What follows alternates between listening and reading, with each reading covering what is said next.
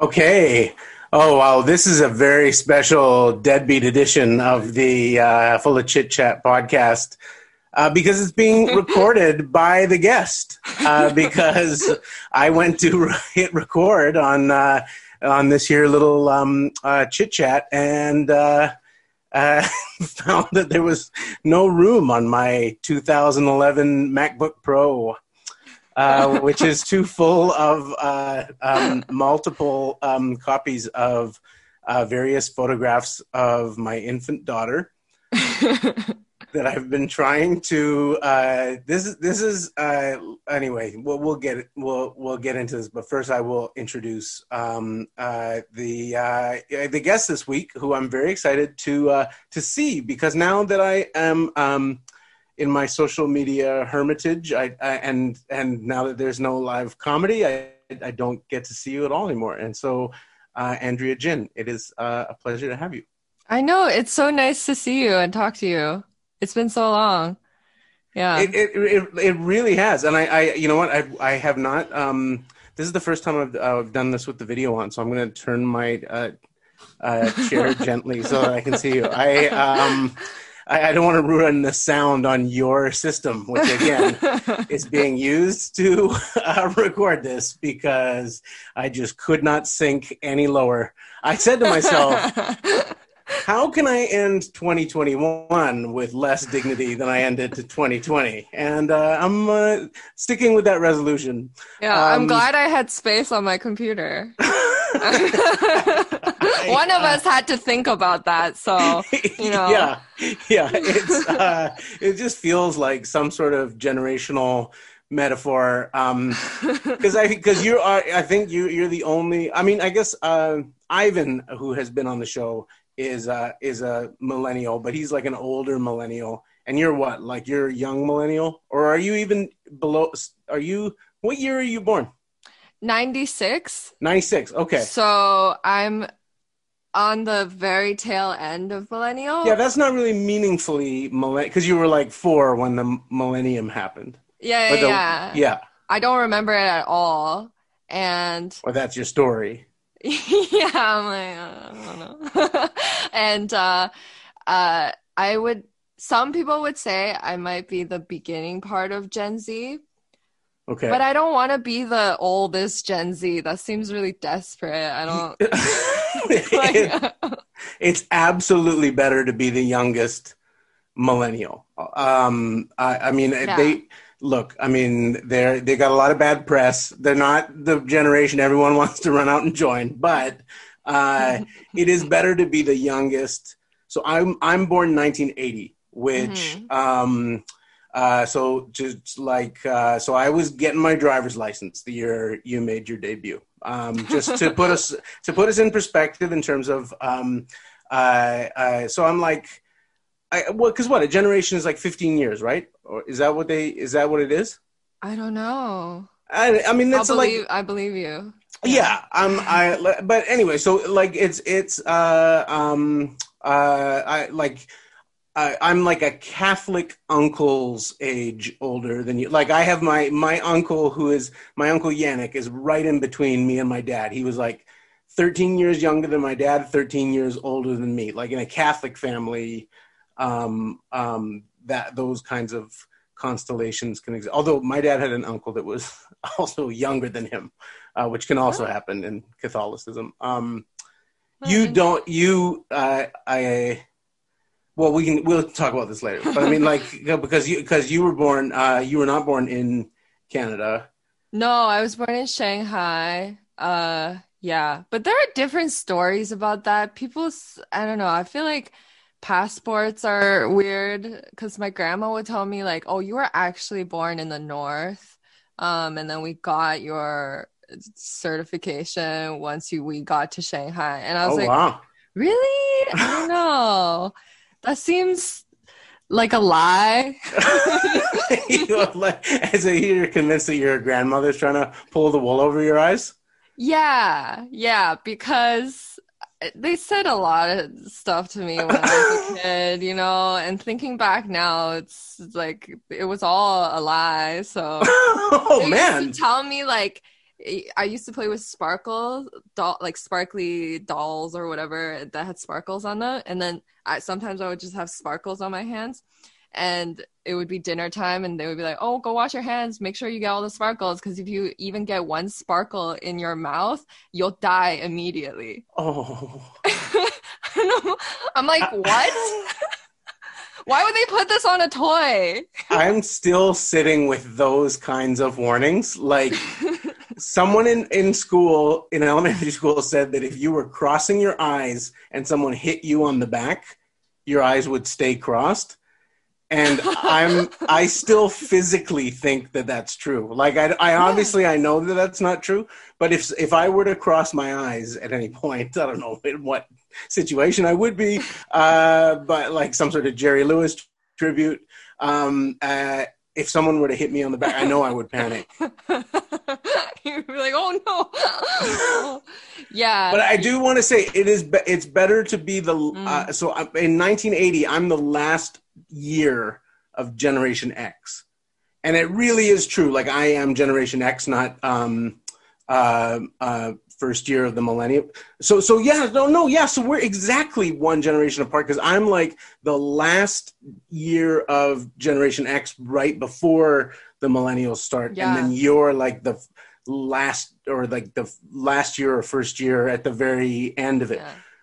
But I've always felt more, it's better to be the younger. Yeah. It's better to be the youngest person in the room. Definitely. Doesn't it feel great? Because it feels like you're kind of like over it. You're like, yes. Oh, whatever. Like, you feel like the cool person who's like, I don't really care. And not the old with the ideas. Yes. The older person with the ideas being like, you need to do this. And these younger kids are like, shut up. You know? Like, yeah. I was just like the really relaxed 11-year-old who like wasn't letting, the breakup, like the suicide of Kurt Cobain rock my world. To the extent I don't know why I chose that example. That was so callous. I really wish I could walk that one back. But I have no control over the audio file. Yeah, I'm starting it there, actually.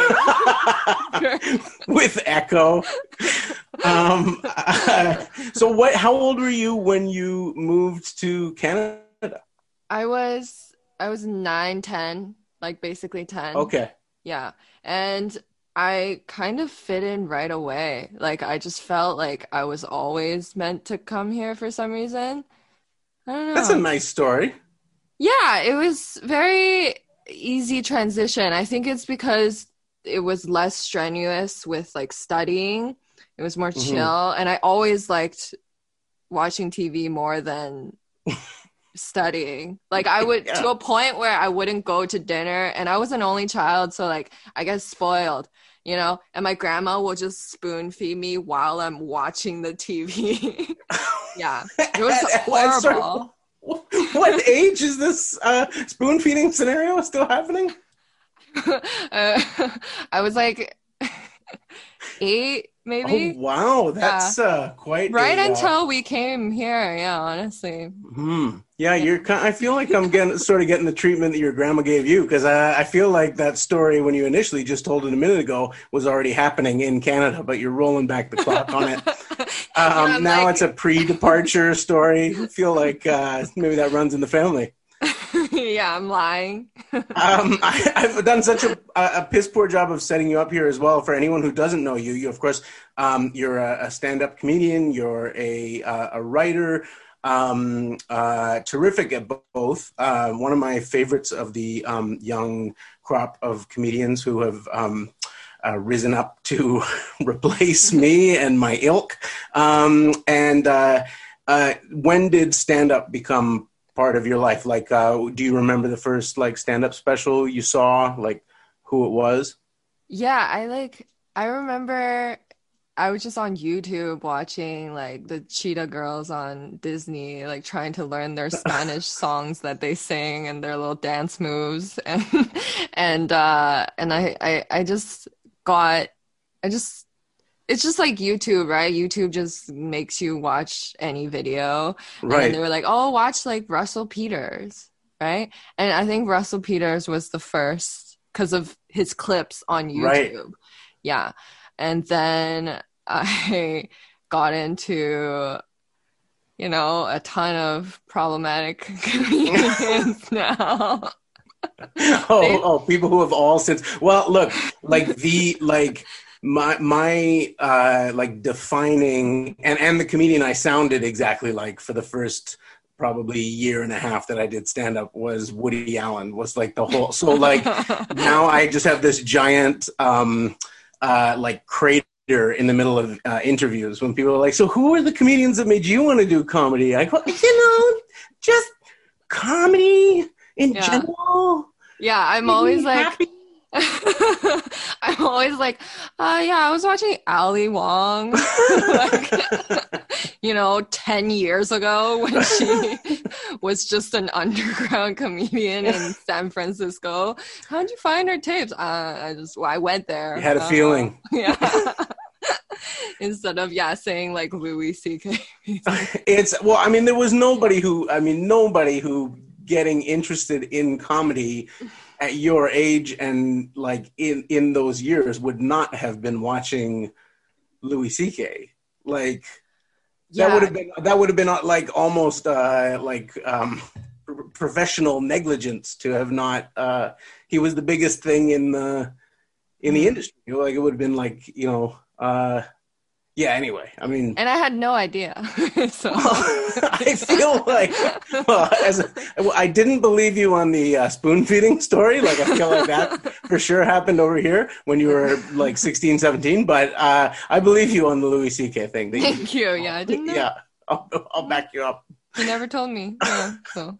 I have been fidgeting with a vitamin E capsule that I found while clearing off the printer to Oh. put the laptop on top of, and for some reason have been. I don't know if so. I reached over the kettle. I don't know if you can see that Oh. on the inside. This is like, and this is after several Oh. weeks of healing. I gave myself. My dad said it qualifies as a third-degree burn. I mean, my dad has. I mean, he's not and he's going to hear this, so I don't want to. Parents just say things though. Yeah, this might be in sparkle territory, but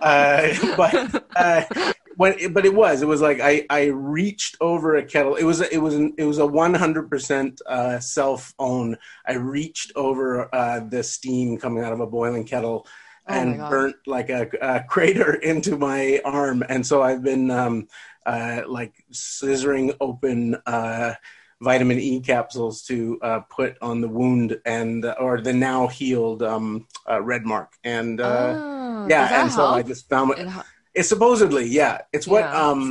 moms are new moms are told to do with their stretch marks, and what Oh. yeah, what I feel like maybe somebody could have told a suddenly obese teenager I can think of. That burn reminds me of like the curling iron burns I used to get when I would used to curl my hair with like a hot iron, and Oh, I'll be like trying to do the back, and then I'll just poke my arm. A lot of girls get that, so oh wow. people might think that that's from a curling iron. Oh yeah. Right now, I really look like I should. I at the moment I have like I've you and I had an exchange a couple of months ago where when I mentioned that I was doing theology school, and you were like, "Oh, I didn't know that you were religious." And now I feel like if people see this haircut, they just assume that I'm part of some fucking mountain polygamous community, like I'm like the leader's son. Like it's just I this And is they really burn you. yeah. Yeah, like Yeah. this is my I got stigmata, but just like halfway up the forearm. It's like a very rare form of blooper stigmata.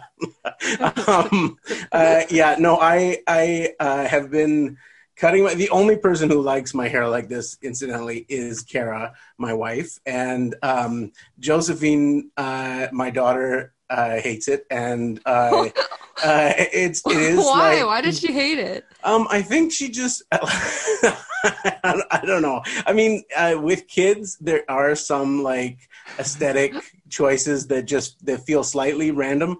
That it is just about like they decide like she'll just say she doesn't like it when I have a mustache. Or then she'll say like, no, I don't like it when you shave. Like, it feels like it's more about a power move. But Yeah, honestly. yeah, I get but it.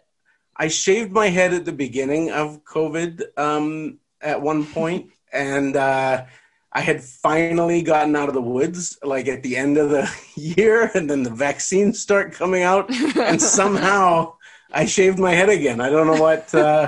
It looks great though. Oh, thank you, Yeah, thank I you. thought it was a haircut. Oh, I thank you. thought, and I also thought you had enough room on your computer to Oh, record. yeah, So, yeah. I'm pretty good at telegraphing like a functional human being to the world. But what no, has but your lockdown year been like? Like, what is I pandemic? I honestly thought about shaving my head so many times. I did. Like, I'm not even just saying that. Just to get away from the curling iron injuries, or Like, I it's serious thinking about it, like actually listing out like what would be so bad about this, like if I just shaved my head, oh wow, and then being like, it's just photos, right? Like photos. That's really the only thing. Because I just like I'm not doing anything, so your good time to reset.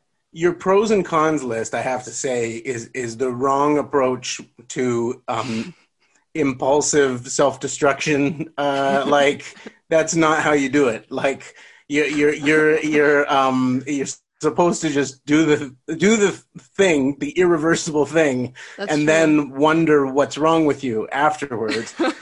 You're like responsibly making a list of somehow, despite the like spoon feeding and the sparkle traumatizing, you really turned out quite a balanced individual. So you're not doing any like are you doing Zoom shows? Are you doing Yeah. what happened to your comedy? Because this is the other thing I'm finding as I talk to more comedians is that nobody's having the same year. Oh, I've really? talked I've talked to people who have not told a joke on stage since March 12th of Wow. 2020. And Yeah. then I've talked to people who like had more or less the same kind of December they would always have, only they were working on Zoom instead of driving to different gigs. Like, Interesting. yeah, like, Yeah, I've been doing a lot of Zoom shows, but I don't know, I don't really like them that mm, much. And so if it's for not a company, if it's just for like a private party or something, mm-hmm. I'll just like say some crazy price and then they stop messaging me. So that's good. But so I like try not to do them, but I've been doing a lot of like charity shows, which are fun. Other than that, it's honestly we did Winnipeg Comedy Festival, so That's we right. were able to do, a few sets here and there. But Which now, in retrospect, feels like it's like somebody from across a football field through a like sewing needle thread, like threaded a needle from across a public park. Like that, they managed to pull off I that know. festival within the parameters of like it's like it boggles the mind. It was very impressive for sure. Yeah. And it really felt like it was like we were able to see the whole closing. Like Yeah, yeah. as it was happening, just things were shutting down and stuff, and we're like, oh no. Yeah. But we got it in there, so that's good. But before that, it I haven't really been doing shows for a really long time. Um but it was actually quite healing. I feel Yeah. like I was doing too many shows. Like, uh, it got to where I wasn't taking care of myself. I would eat like Mm. one meal a day. Like, I would wake up at, this was my real schedule. I would wake up at 3 p.m. and then just realize, oh, I have to do a show soon. Mhm. And then just kind of do some whatever, just stupid thing, and then go to the show. Just think about the show until the show, and then do the show, and then it's like 10 p.m. and I just get fast food, A&W. Hmm. And then I watch like 3 movies for some reason at night. And then I go to sleep at like 5 a.m. And that was like, The cycle. and it was Yeah. awful. Like I was really underweight, and I felt sick. So it's been nice to kind of see that that was too extreme. You definitely have that, like the worker bee quality about you, of like in the mold for me of like when I think of Ivan Decker, when I think of Phil Hanley, who I don't think you ever would have overlapped with in Vancouver, right? Yeah, no, but yeah, he's been here a few times and I've seen him. But Yeah, Phil's brilliant, but the price of that brilliance is like, I mean, he literally, the extreme quality of it was that one night when I forget what it was. I think it was like he was mugged or something oh, happened where he was like either hit very hard on the head or knocked over, like some kind of thing where it turned out that he was concussed. I might be telling tales out of school here. I may be getting some of the details of this wrong. It's a good thing that there are only dozens of people who will hear this. And if any of you is Phil Hanley's lawyer, I do want to point out that this is being taped on Andrea Jin's hard drive. I yeah. have virtually nothing to do with this. It's going directly from Andrea Jin's hard drive to the Substack platform. Really, I'm just a middleman. He was like mugged or something like that, where he went to the emergency room, but only after he did his set, which is one of those stories that you just hear of, like, one, that's insanity. Yeah. And two, I can't relate to that even remotely, because then I'm not quite at the like Darcy Michael end of the spectrum, where like of just like famous for like, hey, they canceled the gig, I'm really sorry. Hey, where are you going? You shouldn't be dancing out of the room while I'm trying to apologize for the fact that the show got canceled. I'm always happy to hear like, hey, not enough people showed up. Everybody can go home and be with your families, and or just go home and have a nice dinner. No, I was like that for sure. Like I have that. I mean, it was really fun preparing for when I recorded my comedy album. And then after that, it felt like there was no goal that I was climbing towards. Mm-hmm. And so it felt kind of repetitive. And I was like just prepping for showcasing. So I was doing the same sets, right? Over and over. And I was like, I would be glad, like, if a show was canceled or something like that. Right. But then I felt pressured to still show up to every show because I'm very competitive. Mm-hmm. So like, I'm always like, well, if they're going to, like, everyone else is going to go, so I have to go. And if I don't go for one day, I won't be funny for one day, or like I'll lose it or right. something. Like, have this like insecurity that's like, oh, I'll lose it if I don't go. Mm-hmm. It's like, that is one of the I think like secret sauce of life is like knowing exactly the point in life at which to embrace that kind of anxiety and like let it ride, because you're like young enough, and it's fucked up, but it's fine. You're not gonna do any it's okay to have that kind of ambition and that kind of but then also, and you're noting it like in what you're saying about what the pandemic year has done for you, like knowing how to acknowledge it and know when it doesn't feel good anymore, or know when it's not feeding the comedy anymore, know when it's not giving you sustenance anymore. Like it's a tough thing, and it's also like, I mean, I was very lucky in this way in that, like, I met Kara a year into doing stand-up, and she loved the stand-up scene. She considered comedians to be her friends, and she loved coming out to shows and stuff like that. But she's not a comic, right? So I had this person in my life from whom I drew, a great deal of my self assessment or self-respect and my well-being was outside of that world.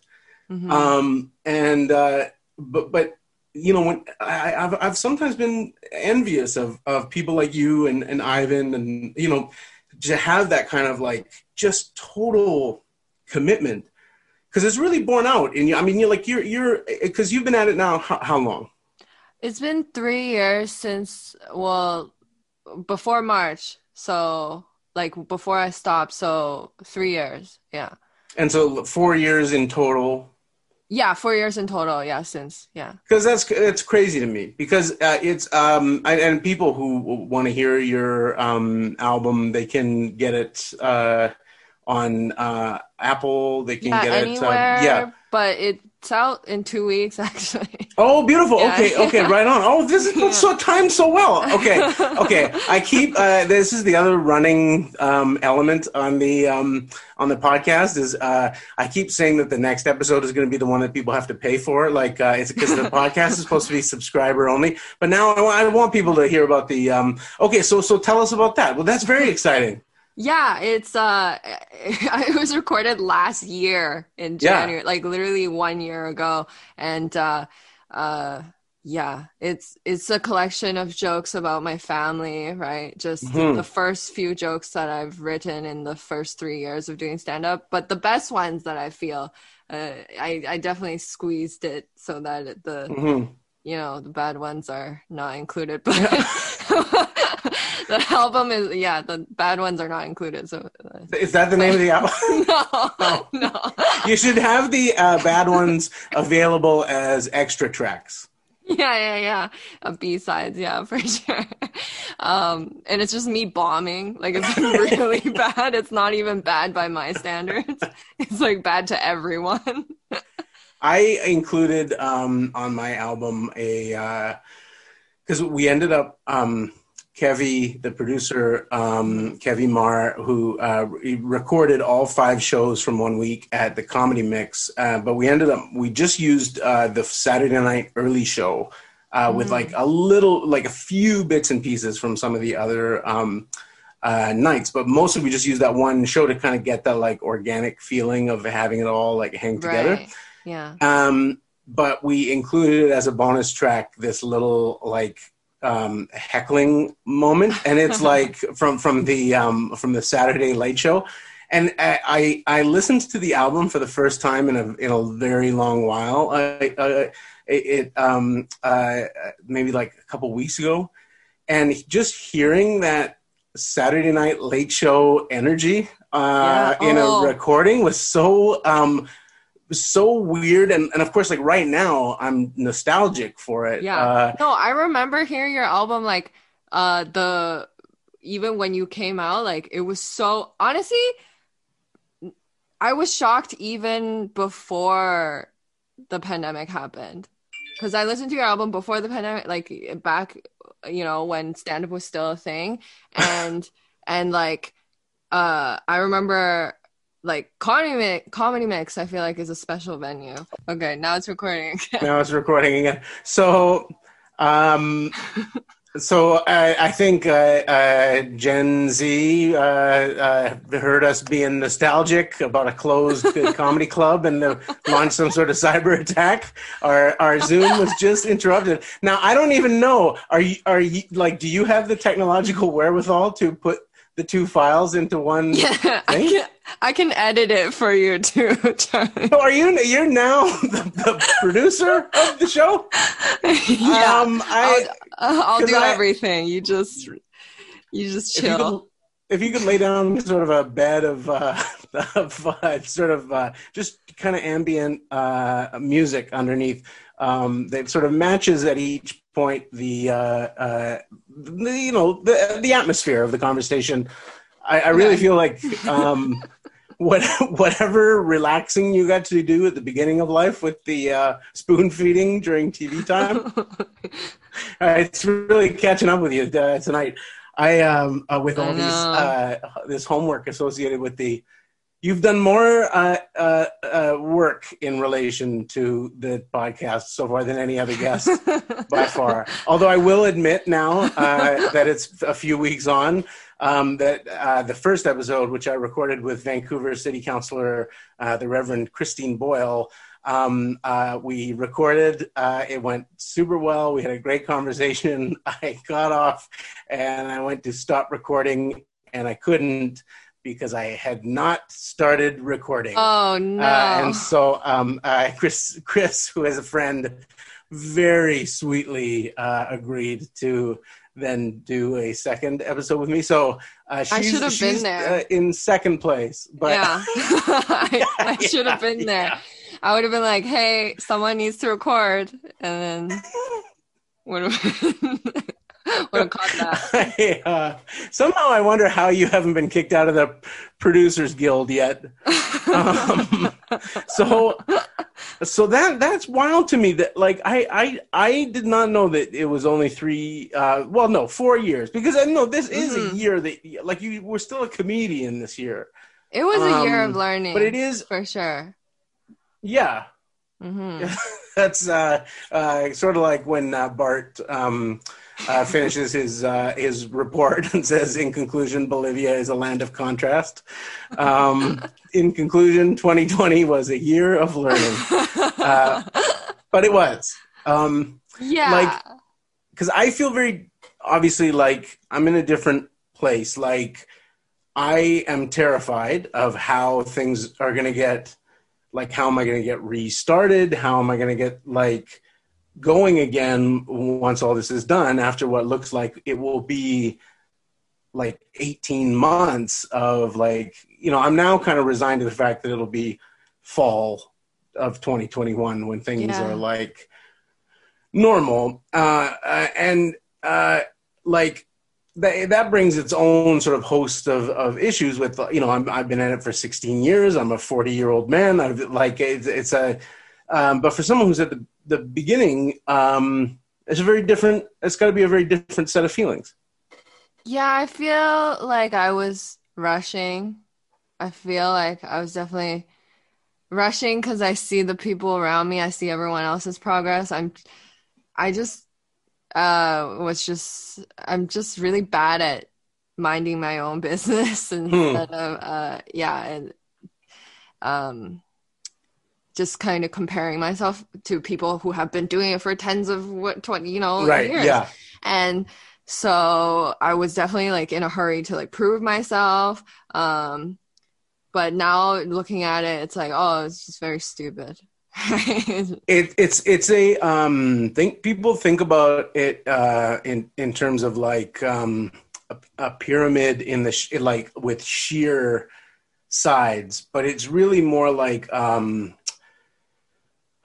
like comedy in particular has these weird plateaus that you can't see from the bottom, and so you when you're looking up, it looks like it's just this straight road to the top. And what it actually is like this series of, like, the series of plateaus that, I mean, even that's putting it a little bit too optimistically, because you can go down too. Like, it's not like I don't mean to suggest it's just kind of this steady up and up either, but, like, because I remember, like, thinking when I was starting, like, okay, well, I just gotta, like, once I have an hour, or once I'm, doing this, or, like, you just, and also nobody ever sits you down and say, here's how people in comedy make a living, or here's when you know that you're a real comedian, or here's where you, like, because there are no rules, you just kind of, like, you come into it, you sprint. And I've seen so many people over the years come in, just be brilliant right out of the gate, and go so hard. And then when they get to that first plateau, and realize like, oh shit, this was just like the first thing. Yeah. They're winded, right? Because Yeah. they started off at a sprint. Hmm. But you write, you've been working on other skills and stuff like that. Yeah. You're not painting yourself in any corners. Yeah, that's the one of the things that I was really grateful for, that I had time to take a break. And obviously, I'm very lucky that that was what the pandemic was for me. It's Hmm. like a really awful thing, for a lot of people, but I was lucky enough that I was taking this time to like learn how to write and write. And I realized that I wasn't really like living a, lo- a life, I was Right. only like thinking about stand up.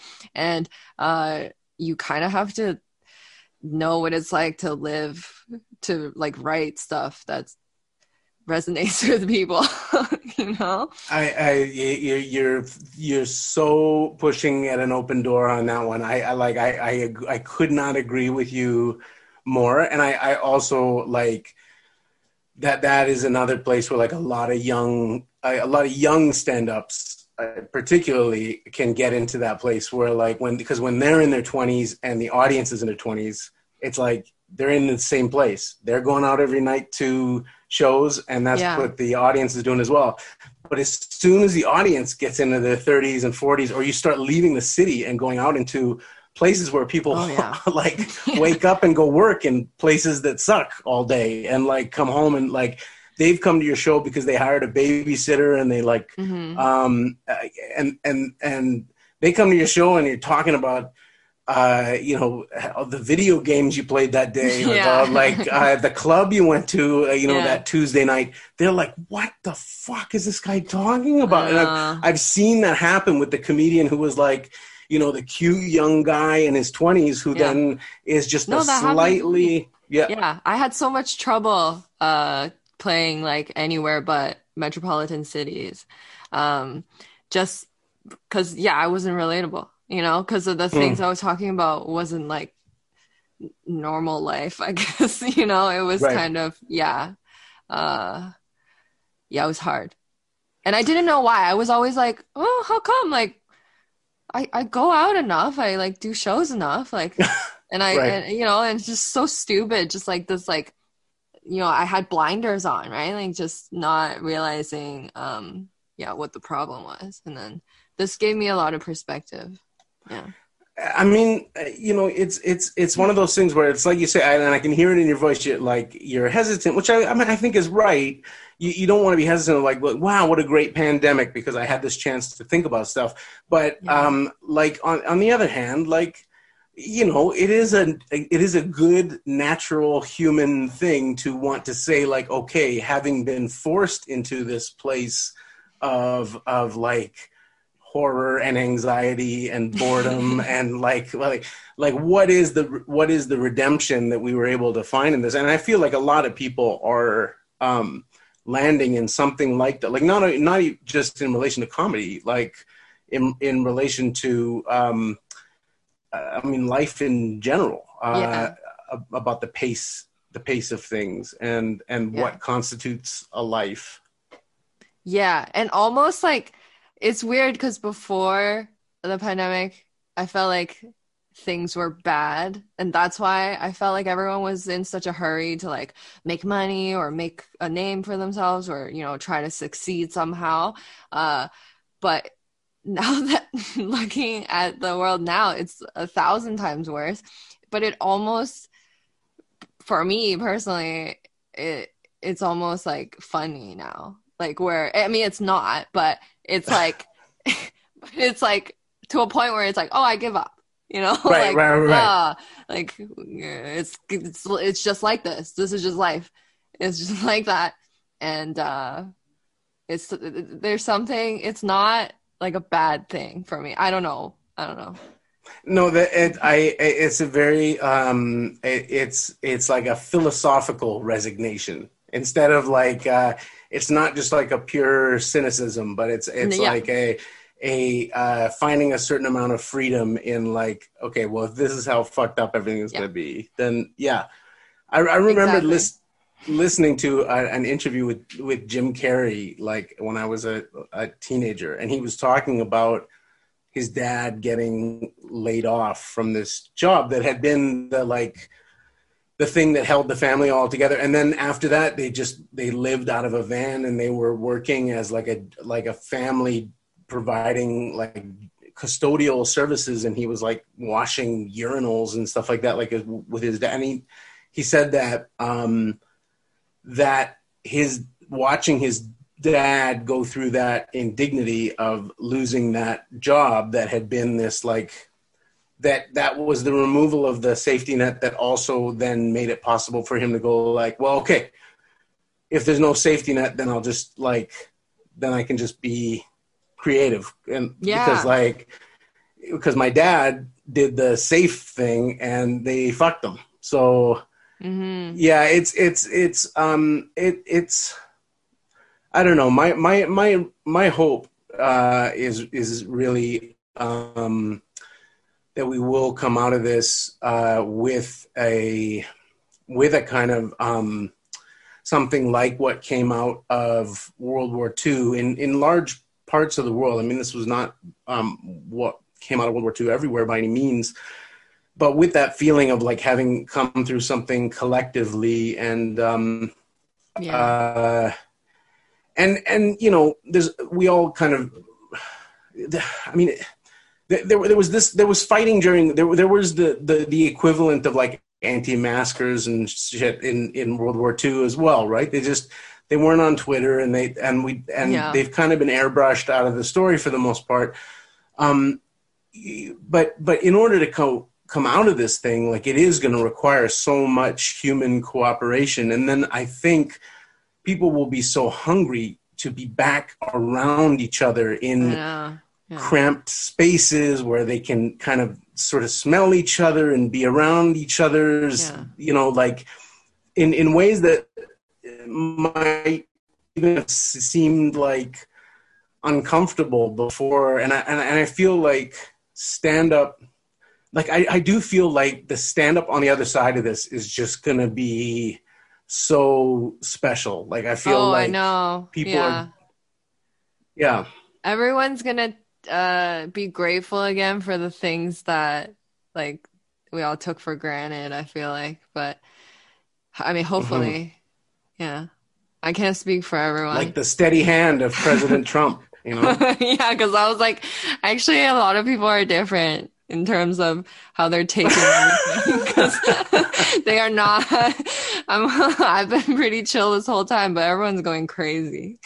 So, As a family, do you guys ever go like, hey, you know, we picked a really odd time in history to leave China to jump ship to North America? Like, one civilization is really on the downswing. I know. It really feels. I was thinking because, um, a lot of many parts of Asia were pretty normal for a long time. Like around this time now.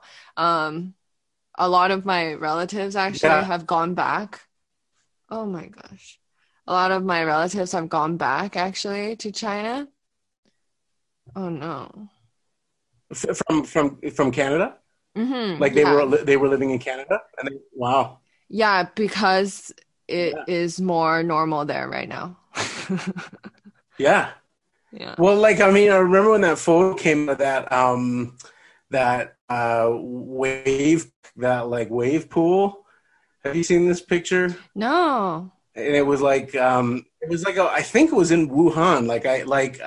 But it's like this Chinese wave pool. Like, it's like this mass of humanity. Like, it's just this enormous pool with like hundreds of people in it, Like a and they're literal like all a like wave right. pool. A wave pool, yeah, Oh my God. and it was taken like a couple months ago or something like that. And then when it What? came out, everybody was like, "Wait, what the fuck is going on?" Yeah. That's And like it the was grossest way to be around people too. yes, wave a wave pool is one of those things that's like it's like somehow both like literal and metaphorical at the same time. Like, Yeah. it's like an epidemiological chart But it was like, I mean, and I read a piece, this essay in the London Review of Books by a Chinese writer who like explained, it was like, well, look, I mean, it's not for free. Like, there are massive curtailments of civil liberties. Like, the government knows if you have COVID for sure because of the phone you have in your pocket and the thing, Yeah. like like there's tests all the time, and like it's not like it's left up to you to decide how you're going to respond if you get it. But the society has been largely functional for a while now in a way that like you look at and I mean, this is, we were joking about like generational difference, but like I was about 9 years old when the Soviet bloc began to crumble. There was nothing this crazy on Yeah. TV coming out of there. Like there was nothing as like nutso as the TV host president sending a bunch of like Yeah. duck hunt guys into the Capitol building and killing people I know it's in like not. that like it was it's bananas. I know. So you're like totally off social media, so you like don't see anything, right? I will every now and again I will like I'll do a little bit of lurking of a couple of sites on Okay. Twitter. Yeah. Like on my desktop browser, I've blocked Twitter on my phone because Right. I don't want to be able physically to check it on my phone. But Yeah. Because I was uh, gonna say it's like way worse if you have social oh media. Like it's not, I hate it. Like I really hate having it, but I feel like I just feel very burdened to it, you know? Um, but yeah, it's definitely really bad because everyone has their little opinion and it's always kind of really stupid and misinformed. Um, and it's just, and they feel like they're the spokespeople for this yeah. thing and they feel like they need you to know that you're stupid or whatever. It's very, yeah, it's very aggressive energy that I don't. So I in my late teens I was in this like little like crazy Marxist sect, and one of the craziest or funniest things about our little groupuscule like was that we would have to have what we called our line on something. It was like we need to figure out like what's our line on this war or this Elian Gonzalez, should he be sent back to Cuba? What's our line on this? Like, as if anyone gave a shit, like, what this, like, little group of 7 communists in Vancouver, like, what we were calling for. When it came to like Elian Gonzalez and what the INS should do. Fast forward to like the social media age, and suddenly everyone is their own little communist group of school with a line on things. It's like, I need to make a statement on Yeah. like, Yeah. you know what, if a famous singer dies and you don't expressly say that you hated them, I'm just going to assume that you're sad too, or that you think it's, oh, too bad that that Yeah. person died. I know everyone just thinks, oh, my opinion is very important. We've definitely exhausted the having to connect with each other through the internet. I think we reached that in 2009. Yeah, I feel like anyone at this point who's still clinging to this idea that there's something like we just need to talk it out more. It's like, no, if you think that having more information is always good and always the right answer and will always lead to better results in your relationships, go ask your parents what sexual positions they enjoy together. Like, that's not the case. It's not always best to have the most. That's why we have walls on our houses and not just windows on everything. Like, there has to be some private, like, and I think what people can't wrap their heads around is that, like, what we used to think as a society was like, if you can get someone who has like a profound tribalistic hatred of someone because of their gender identity or sexual identity or their racial identity, something that they hate that person because of something that person cannot change about themselves, or even something they can change about themselves.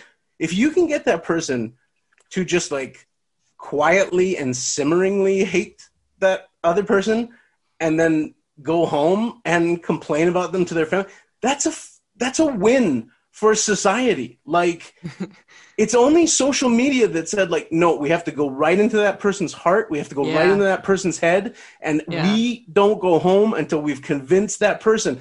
And it's like, what we're actually learning is like, there is no moment when the conversation is finally ultimately won with the bad people. Like, yeah. And no one's changing anyone's mind. No. At all. It's just you being really just, I don't know, nothing. It's just you yelling into like a cave, you know? And then, but then everyone can see you do that, and they're like, "Are they okay?" Yeah. And also, someone owns the cave, and like they're making all the money from. Like, that's the other thing that I just like. You know, that was finally when it got to the end of things with, because I held on to Instagram for a while, because Instagram I was like, okay, it's just pictures of my kid. It's pictures of fun things we're doing. It's like, and I'm a very political person. Like, I'm not somebody who wants to bury his head in the sand.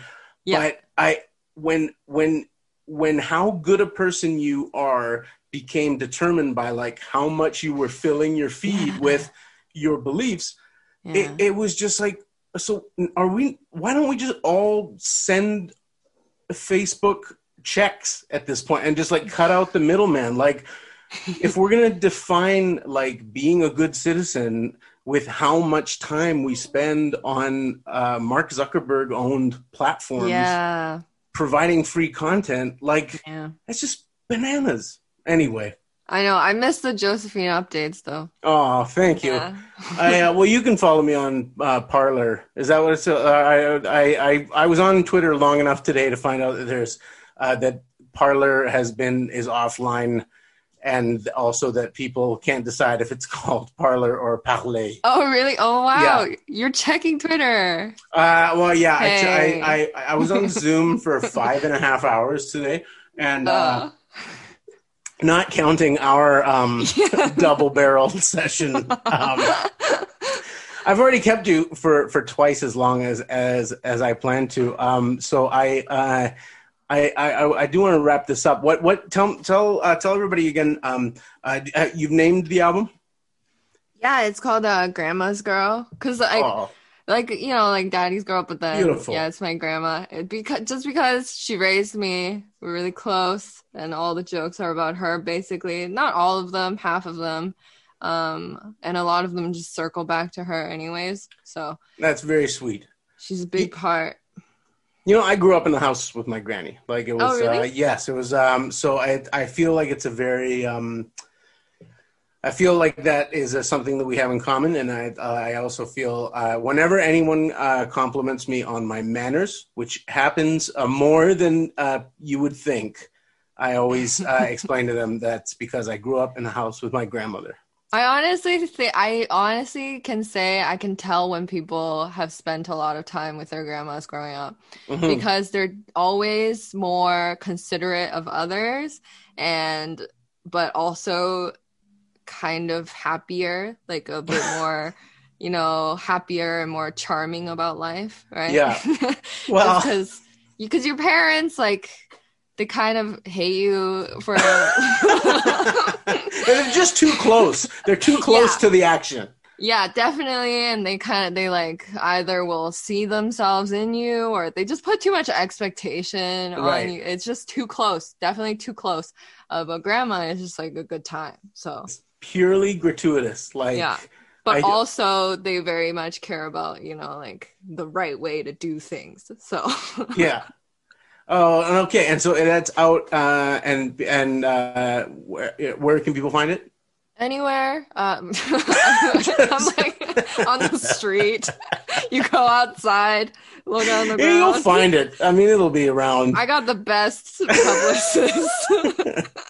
It's just out on the sidewalk. Are you doing it with anybody?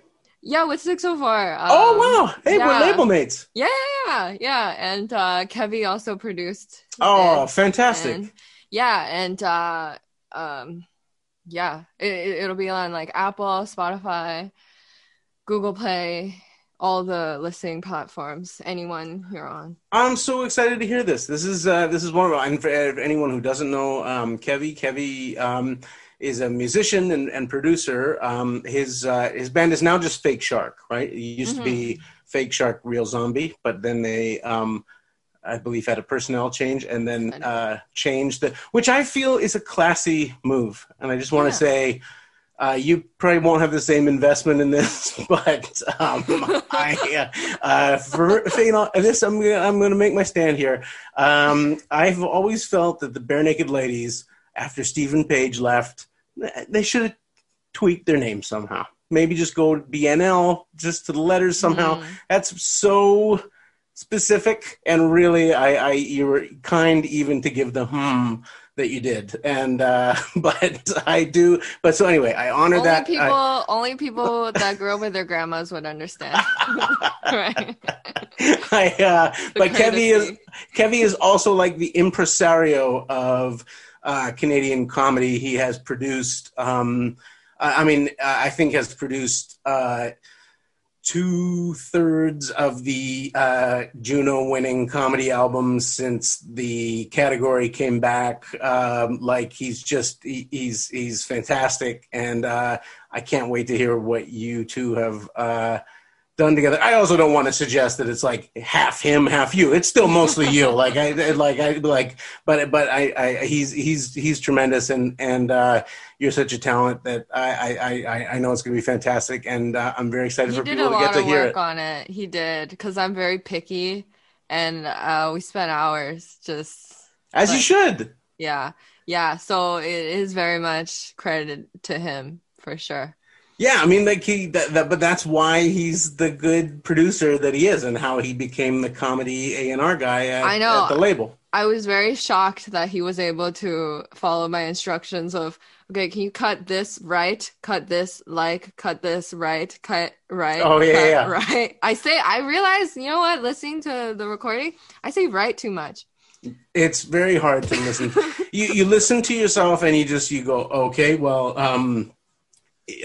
Maybe try a set where you don't say for a beat after every punchline to give the audience the cue where to laugh. You dimwit, you just get so hateful with yourself. And I was I felt hopeless. I felt like, okay, well, I have to record it again. And this time I won't say anything about it. I'll just do normal shows because I can't say that I'm re-recording. That's embarrassing.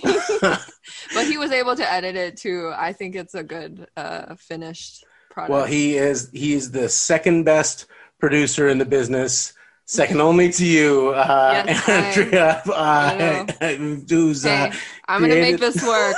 I'm going to make this interruption. You're not even going to hear it. It's just going to seamless. Pioneer of the ball of sound technique. And I got so much room on my laptop, we could go another 3